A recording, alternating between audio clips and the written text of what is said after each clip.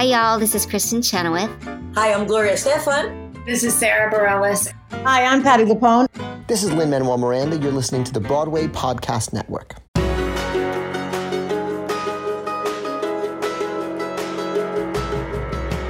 Welcome to the Theater Podcast. I'm your host, Alan Seals, and this episode continues our Hadestown takeover. If you didn't hear the last episode with Tara and Shayo, go back in time and, just scroll back in your podcast feed and check it out, because all of these episodes that are in this clump right here this month are all going to be about Hadestown. So our guests today, Kay Trinidad and Malcolm Armwood, a Fate and a worker, respectively. Kay is one of the original Fates from the original Broadway cast. Malcolm Armwood has been with the show for a little less time, but as a worker, he gets to do all of the roles. He has a swing for many different tracks. We get into that. And just the energy and the love they have for each other is so much fun. And actually skip to the end or stay till the end of the episode, because they're actually doing the interview from the dressing room. And we get to 30 minutes before curtain. You get to hear the stage manager come over the loudspeaker as we wrap up the episode. So you want a little insight and behind the scenes, stick around for that. It's actually somebody's birthday too. So you get to hear a little cast camaraderie when they sing happy birthday. Spoiler alert. Find me online on Instagram and Twitter, theater_podcast. Leave a rating and a review wherever you are listening. And now everybody please enjoy this episode with Kay Trinidad and Malcolm Armwood. Here you go. 1, 2, 3.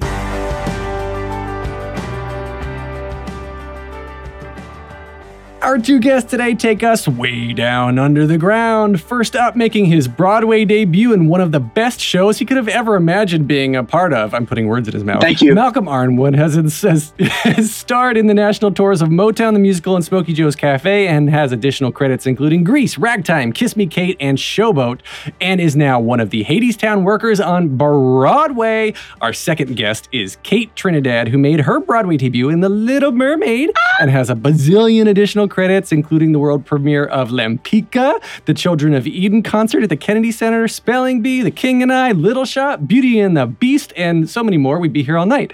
She was in the original Broadway cast of Hadestown and has now reprised her role post-pandemic as one of the phenomenal Fates. Welcome, Kay and Malcolm, to the Theater Podcast. And I love that you guys are in literally the same dressing room, like back to back right now, talking to me on different cameras. It's true. Thank you for having us. Yes, thank you so much. Oh, we got Crying Kid out there. You hear that? Crying Kid. Crying Kid. Oh no! Yep, Crying Kid. Crying Kid. My breasts are milking. That will be explained later. I'm just joking. They're not. Oh my gosh. Yeah, he's in the bathroom. He's cranky. Is he okay? He's fine. I love that biological response. Or like you're a crying kid, and like as a dad, I don't even have milking teats, but as a dad, I'm like, I want to hug something. I need to hug something. Comfort. Right. All right. So we're here to talk about the Hadestown, and first off, let's back up again. Let's start with you, Malcolm. You're one of the newest to the cast, I guess. So talk me through when you first got your bug. When did you decide that performing, dancing, singing, when was this your life? Yeah, so this probably started when I was 15 years old. I was doing community theater, knew little about musical theater, and I was like, I really like this. I enjoy this. So I want to, study this in school. And so I applied to a few universities, only got into one. But you know what? It's all good, though, because I'm where I am supposed to be. But at the time, I was so butthurt about it. I was like, oh my gosh, nobody wants me. I'm not talented. Like all of these things. So, but you know what? God had a plan for me. So, so I went to East Carolina University for musical theater, and then I went to NC State. I know the area very well. Come on, North Carolina. Yes, that's right. Represent. Okay, Wolfpack. But ECU baby. And so and after that, I went and did a cruise ship for 6 months. And that's how I saved up money to get to New York City. And after 2 weeks after the ship, I was like, I'm moving. And so I came on up, and I was here for 6 years before booking my debut. So at what point then were you, I mean, you said like in high school then you decided that you wanted to do theater, or Yeah. was it before that? Because you said you were auditioning and whatnot, or you applied to a couple schools, but like when you were a kid, Yeah, it did is- you see this? Where did you first start seeing performing? No, honestly, yeah, I grew up singing in church. So all I knew was like church and like church plays. But then after that, I started taking voice lessons. This teacher, she had saw me at a competition, and she was like, I would love to work with you. And so she took me under her wing and was like, hey, this community theater is doing The Wizard of Oz, and I think you would be great in it. And I was like, okay, cool. So I went to the audition and did what I needed to do. And I booked the role of the Scarecrow. And I was like, oh my gosh, I've always been like a performer, like standing in front of the TV near the fireplace in front of, parents. And they're like, yo, get out the way. Like, we're trying to watch TV right now. And I was like, no, but look at me. I'm a star, So yeah, so performing has always been in my nature. I was never like afraid or nervous to be in front of crowds or anything.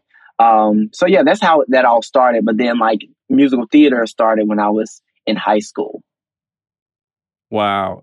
Kay, you just dropped your mouth when he said that he wasn't afraid to be in front of crowds. Were you afraid to be in front of crowds? Not Really?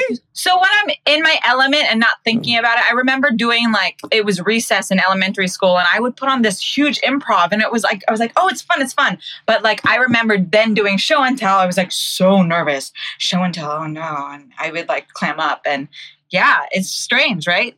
But yeah.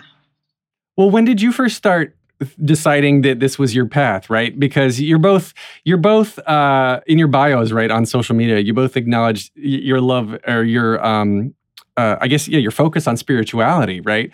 And so I feel like when I ask people like, what is your path? Where's your journey? And we talk about this stuff, I feel like there's a deeper meaning for the both of you as well, because of the religious aspect. But for you, and Malcolm, you said you grew up singing in church, and that got you into the performing aspect. But like, Kay, for you, where did this all come into your life? So, I mean, I was just like Malcolm. I was always for my family. I was putting on my own shows, producing my own shows, charging them for their own food in the house, charging them for tickets. I was just putting on a lot of like acts for them and enjoying that. So my parents especially, and the rest of my two other siblings, they always knew like this is the path she's going to take. I never really knew. Growing up, I played piano, and I joined choir like in elementary school. Then once I got into middle school, I was playing all the sports, basketball, volleyball. I did track and field, soccer even. And I was still in choir too. And just, I love to sing. So I was always singing. And then once I got to high school, I auditioned for show choir. And that required dancing and singing. And dancing and singing was very difficult. I didn't know it was so hard. And so I got my butt into dance lessons and trying to learn as much as I could in high school as well, just to become a more well-rounded performer in that aspect. But it's a really crazy trajectory for me, because I thought I was actually going to get a scholarship for volleyball actually to go to college, but that was not my journey. And I ended up going to NYU for theater. And I think I jumped around a lot. But going down to the road talking about spirituality, I mean, I've always trusted in whatever his will is for me. And I've had my ups and downs, obviously, in life, as we all do. But whenever I've really put my faith and trust in him, I've really just landed right where I'm supposed to be. Before we get to Hadestown, I want to talk about that real quick. Kay, you just had a baby. Congratulations. Not just, but... So much. But yeah. It's a little more than 7 months. 7 months, and it was a great time to do that during the quarantine shutdown. Good timing. Perfect timing. Yeah. Perfect timing. Yeah, that. So then coming back to Hadestown, then you both were part of the original Broadway cast, of course. And so Malcolm, you started out as a swing. Kay, you were still in the same role as the Fate. These roles are intense because they never leave the stage. I mean, almost all the roles never leave the stage, but this is a long show. It's a long 2-act show. And you're still in it multiple years later. And I guess my question, if I were to ask a question, which I will, is why do you continue to do this particular show 8 times a week in these roles that seem like they are just so physically intense and draining? Oh, I can. Well, for me, it's just so beautiful to me. Like the storytelling, and just the message behind Hadestown. It's about community, and I feel like that brings us together as a cast, on stage and off, and also just to see the audience's reaction afterwards. You got people like weeping and just like, oh my gosh, like, we can't believe that you just put this beautiful, you put on this beautiful show. And honestly, it really does my heart really well, and it makes it worthwhile seeing their reaction. So I'll be tired though. I'm not tired. I'll be tired, but I don't know, once we get on that stage, we just like push through, and the music just, lends itself to just fall into the story. Mm-hmm. Yeah. I don't even like to call it work, because we get to play and do what we've always dreamt of doing, in our lives. It's an incredible feeling to be doing work that you love to do, and that it's very fulfilling. It's not every day you get to do 8 shows a week in such an epic, beautiful, Tony Award-winning show. Right. And I'm very grateful every single time we take that bow. After even a grueling 2-show day, we are exhausted. Yeah. But it's so worth it, because the art that we get to share, it's changing lives. It's affecting people. It's like doing the art for why I do the art, healing, of changing people's lives. Yes. So especially after this pandemic, like, this show is very necessary. Oh, yes. Very necessary. Well, I dig into that. Why do you say that?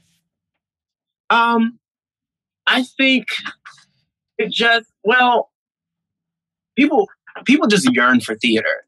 People look, we're always like looking to escape sometimes, like our personal lives. I feel like people go through things that we don't even know about, but just to be amongst artistry and creativity and beautiful storytelling, it just gives them a time to just like put away whatever they were going through before they came through those doors, Mm-hmm. and just allows them to just relish in the moment. On stage. I enjoy this is one of the few shows, big budget musicals that doesn't have a happy ending, right? Mm-hmm. Because it's one of those things where to sell tickets, everyone's got to walk away feeling elated and happy and tell other friends. But this show still has that effect. But like, I saw the show last week again. Okay. I've seen it a couple times, and the moment when Eva turns around, or Reeve turns around, looks at Eva, and come on, spoiler! This is Greek mythology. Yeah, that moment, there's an audible gasp, like every time, like, and then the person next, like a couple of seats over from me, goes, "No!" Yes, yeah. We got that. Quite audible today. Yes, very audible today. I mean, usually you at least hear somebody, but sometimes it's a communal, no! And it's like, you know it's coming, but you're not prepared. You're not prepared. You're just like, oh, maybe, just maybe he's just going to keep going. And like, you know what I'm saying? But nah, that ain't it. That's not it. But to continuing on to what Malcolm was talking about, like why we do it too and why it's needed now, is it is a story of hope. And in a time like post-pandemic where there's a lot of parallels with the story, even like the disparity between rich and poor, and just, hopefully community coming together and rallying, and climate change. And it's just, there's a lot of things, but at the end of the day, I like to see it as a story of hope, to seeing how the world could be despite of the madness and the chaos and the crazy that's happening right now. What I think is ironic, the first time I saw it is I saw it was one of the final previews, I think, before opening a couple years ago, and we got to whole build a wall, and like to keep us safe. And this is right in the middle of the damn Trump bullshit. Yeah. Building a wall. And I'm like, oh, how topical. But Anais started writing this thing a decade ago. Before. Wild, right? Listen, yes, she is tapped in. Yes, she's tapped. She's tapped in. Right? Yeah. Right? So what has it been like for you to make, Malcolm, your Broadway debut, and Kay, one of your Broadway credits as your career's taking off, and working with Rachel Chavkin, working with Anais, working with these incredible creatives that just elevate everything beyond where anyone else would imagine. Yeah. I mean, it's been really incredible working with these two powerhouse women to show also how theater can be when, you hand over the reins sometimes to some women. So it's really, really been a big positive, enlightening time to be able to work with both of them. They're so brilliant in their own ways. And it's cool when all the cogs and the wheels turn and work together as a team, and it just makes everybody else on the creative team just that much stronger together. Right. So, I mean, all of the creatives, love them all. It's a great team. Yeah. I think for me, they have really set the bar high. This being my first Broadway show, I'm just like, listen, if y'all these other shows aren't, matching, it's hard. I think that's why it's hard for me to kind of leave and try, leave the show to do something else, because I'm like, I need to be doing a show that I want to do 8 times a week, because although, I'm tired and sometimes a lot of times exhausted, I really do enjoy this show. So like, I can't just be going to anything that's just, that doesn't make me feel something. Then it will feel like work. Yeah. And I mean, sometimes you got to do what you got to do, but right. You have choices and we're staying. Yeah. Also like the process during previews, just to see how they collaborated with one another. And I've never been a part of a show where, we have rehearsals during the day and you're changing things. And then at nighttime, you're, putting those, implementing those new changes in the show. And it's just like, your brain is like all over the place, but how they, work together and compromise. Yeah. And working with them, this duo and creative team, like I say, that actually they're open to our input. And it was just such a collaboration between them and us and the company. So it was fun creating together, and also allowing us to let our individuality like shine through on stage, like, parts of who I am, Malcolm, I get to use that in the show.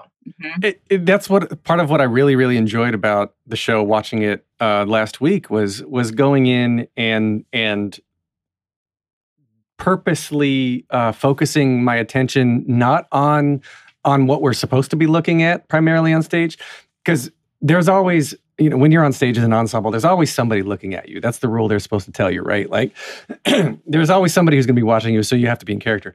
But like the Fates, especially the Workers, especially Act 2, where you guys, there's a lot more watching, there's observing, because you become more truly this Greek chorus.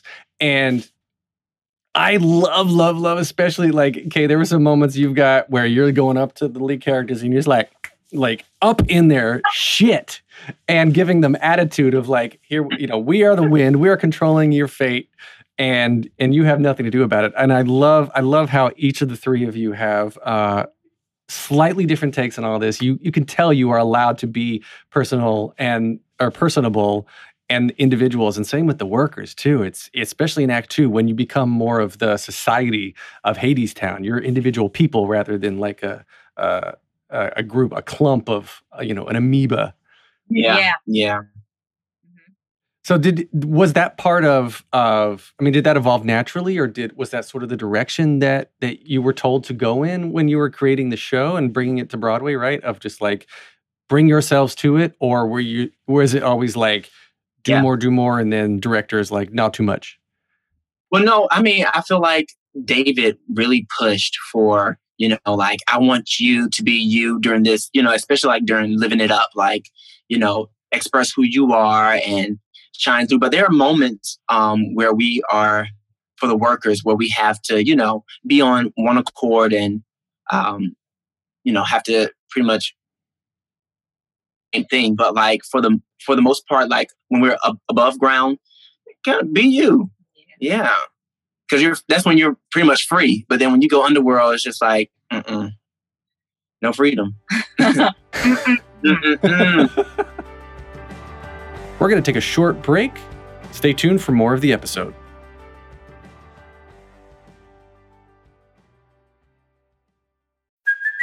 Hey, it's Kaylee Cuoco for Priceline. Ready to go to your happy place for a happy price? Well, why didn't you say so? Just download the Priceline app right now and save up to 60% on hotels. So whether it's Cousin Kevin's Kazoo Concert in Kansas City, go Kevin, or Becky's Bachelorette Bash in Bermuda, you never have to miss a trip ever again. So download the Priceline app today. Your savings are waiting.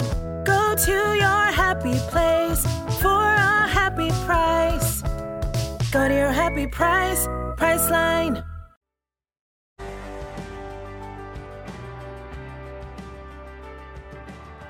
Do you two miss the stage door now that COVID is in and all this stuff has shut things down and made it all like bubblicious, where we can't talk to people and touch people and all this? I mean, you both are like, people still wait outside. So no, I'm sure. I still say hello and show love. I mean, I think it's hard to say because it's in COVID time, so I feel safer not being in that group. But you're saying like in general, as an idea, do I miss it? Yeah. Of course, just being able to like, it's so cool. Those are the people who are supporting the show, right? Yeah. And supporting us. So, I mean, I'm not going to lie. Sometimes I'm really tired, but to go out there and, but you have to remember you're here because they want to see it. So, and it's because of them that we have a job, So yeah, I do miss it. Yeah. Well, it's funny. The people I think that I've asked that question to a couple of people, and the people who don't miss it are the people who play evil characters. Because I wonder if like Patrick Page, for example, right, comes out and he's like, God, I hate stage dooring because everyone comes out and says they hate me, and that's sort of the thing, right? Because like I talked with one of my favorite shows, Breaking Bad. I talked with Anna Gunn, right, who played Skylar White. Talked with her once, and she was like, "People send me hate mail for being so mean to Walter White," and she's like, "Do you not realize that as a character? This is a job for me." Yeah. So that it's weird. People love Patrick, though. Oh, I'm sure. People love Patrick. So. I mean, how can you not love Patrick? And Amber Graves just announced that she's going to play her last show. Actually, by the time this episode comes out, she will have played her last show.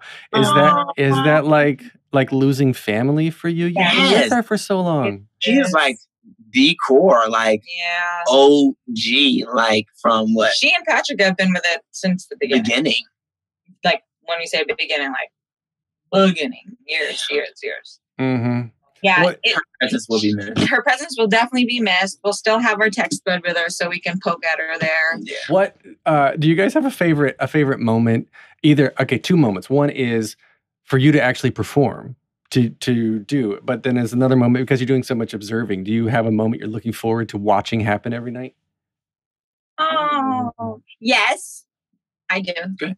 It's I'm still on stage, but I get to watch when Persephone and Hades finally are in balance, and it's like that love union that I could cry on stage every night, but I don't because it's a beautiful moment of the show, right? That they found their love again.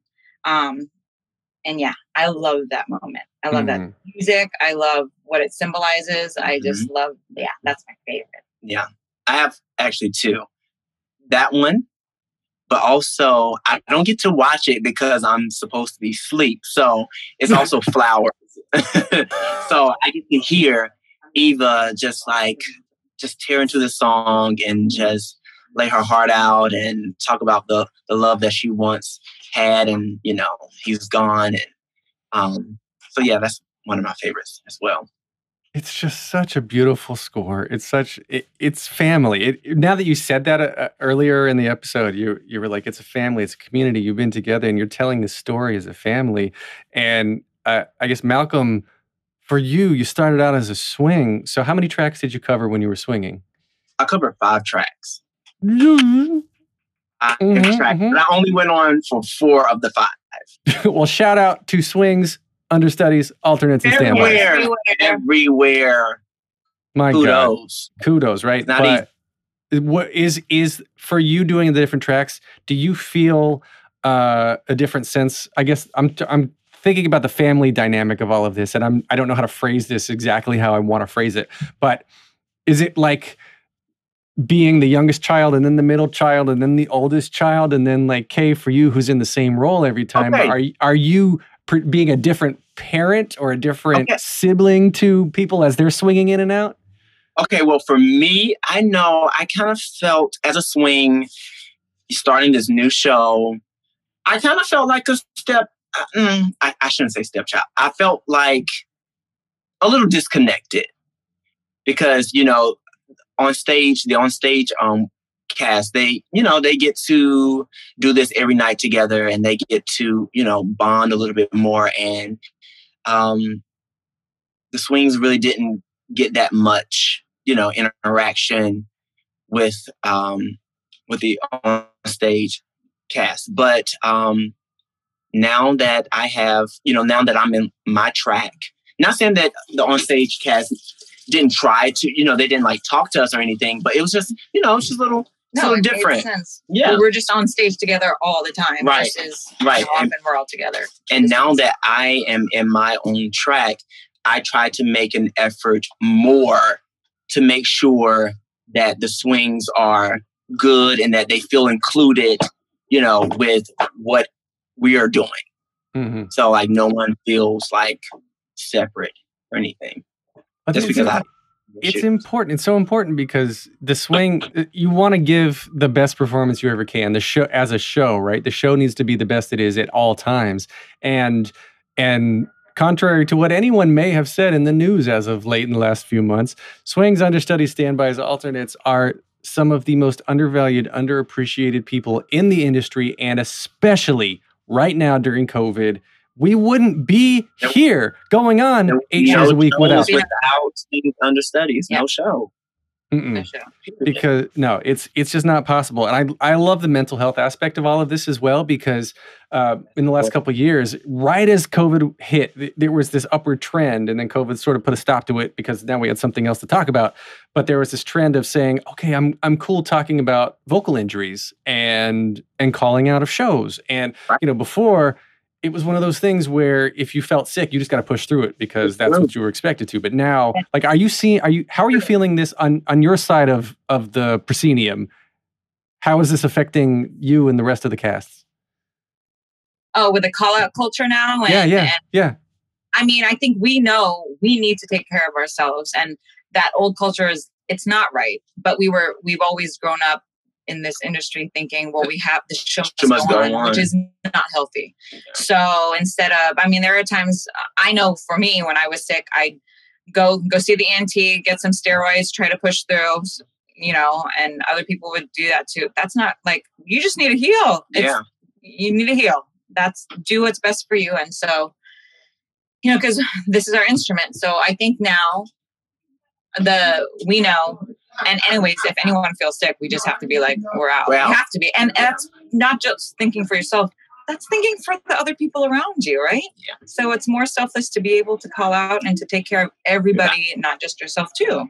Mm-hmm. Well, so, I want to give a special shout out here. When I saw it the other night, the role of Hermes was played by Trent Saunders. All right, Trent. Yeah, Trent. He's And my great. God, like, I would love to see like Kay, what you and the Fates did with these albums and whatnot. I want to have all of the Hermes get together, like the tour Hermes and Trent and Andre, and just do like this album together, because God, everybody brings such a unique flavor to the role in such a different way. And that goes back to the question I asked a little bit ago. it's half hour. You are joining us from the dressing room. We just had to hold for half hour, so I know you guys. Right now. What's that? I'm in the Fates dressing room right now, and they're like, and it's Jewel's birthday. We have to sing Happy birthday! Oh my gosh. We'll wrap this up. Right. So from the dressing room, we're gonna wrap this up because you are at half hour for your 7:30. Thank you so much for doing this, both of you. Where can we find you online? Well, you can find me on Instagram, MARMWOOD 214. And I am Kate Trinidad Carnes on Instagram, Kate Trinidad on Facebook. It's a question. It's probably Carnes. Kate Trinidad Carnes.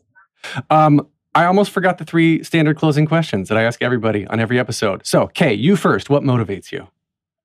What? What motivates you?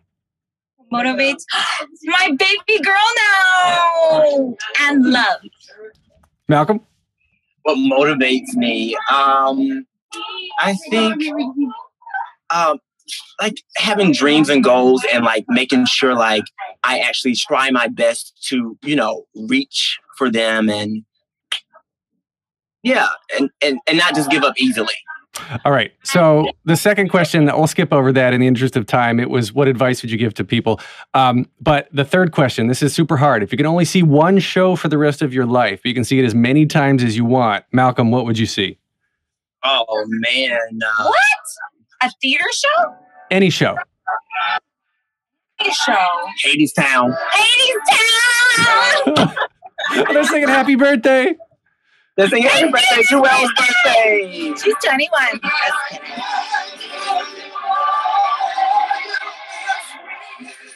Happy birthday to you.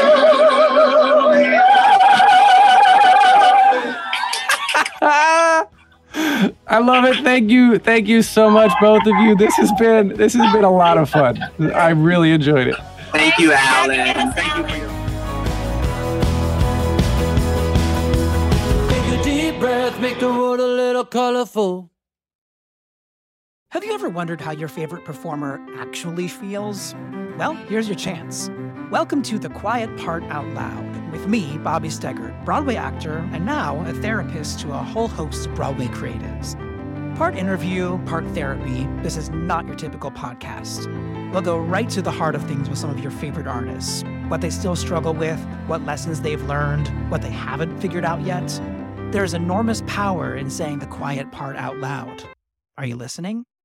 Hey, it's Leslie Odom Jr. here on the Broadway Podcast Network to tell you about the Rise Theater Directory, a program of Maestro Music. Rise is a national online resource designed to connect and empower backstage and administrative and creative theater professionals from underrepresented backgrounds. If you work or aspire to work in the theater community, this can help you find your next project. And if you hire theater professionals, search the Rise Theater Directory to find your next team. Create your profile now and get more information by visiting risetheater.org. That's theater with an RERISETHEATRE.org, because only together we rise.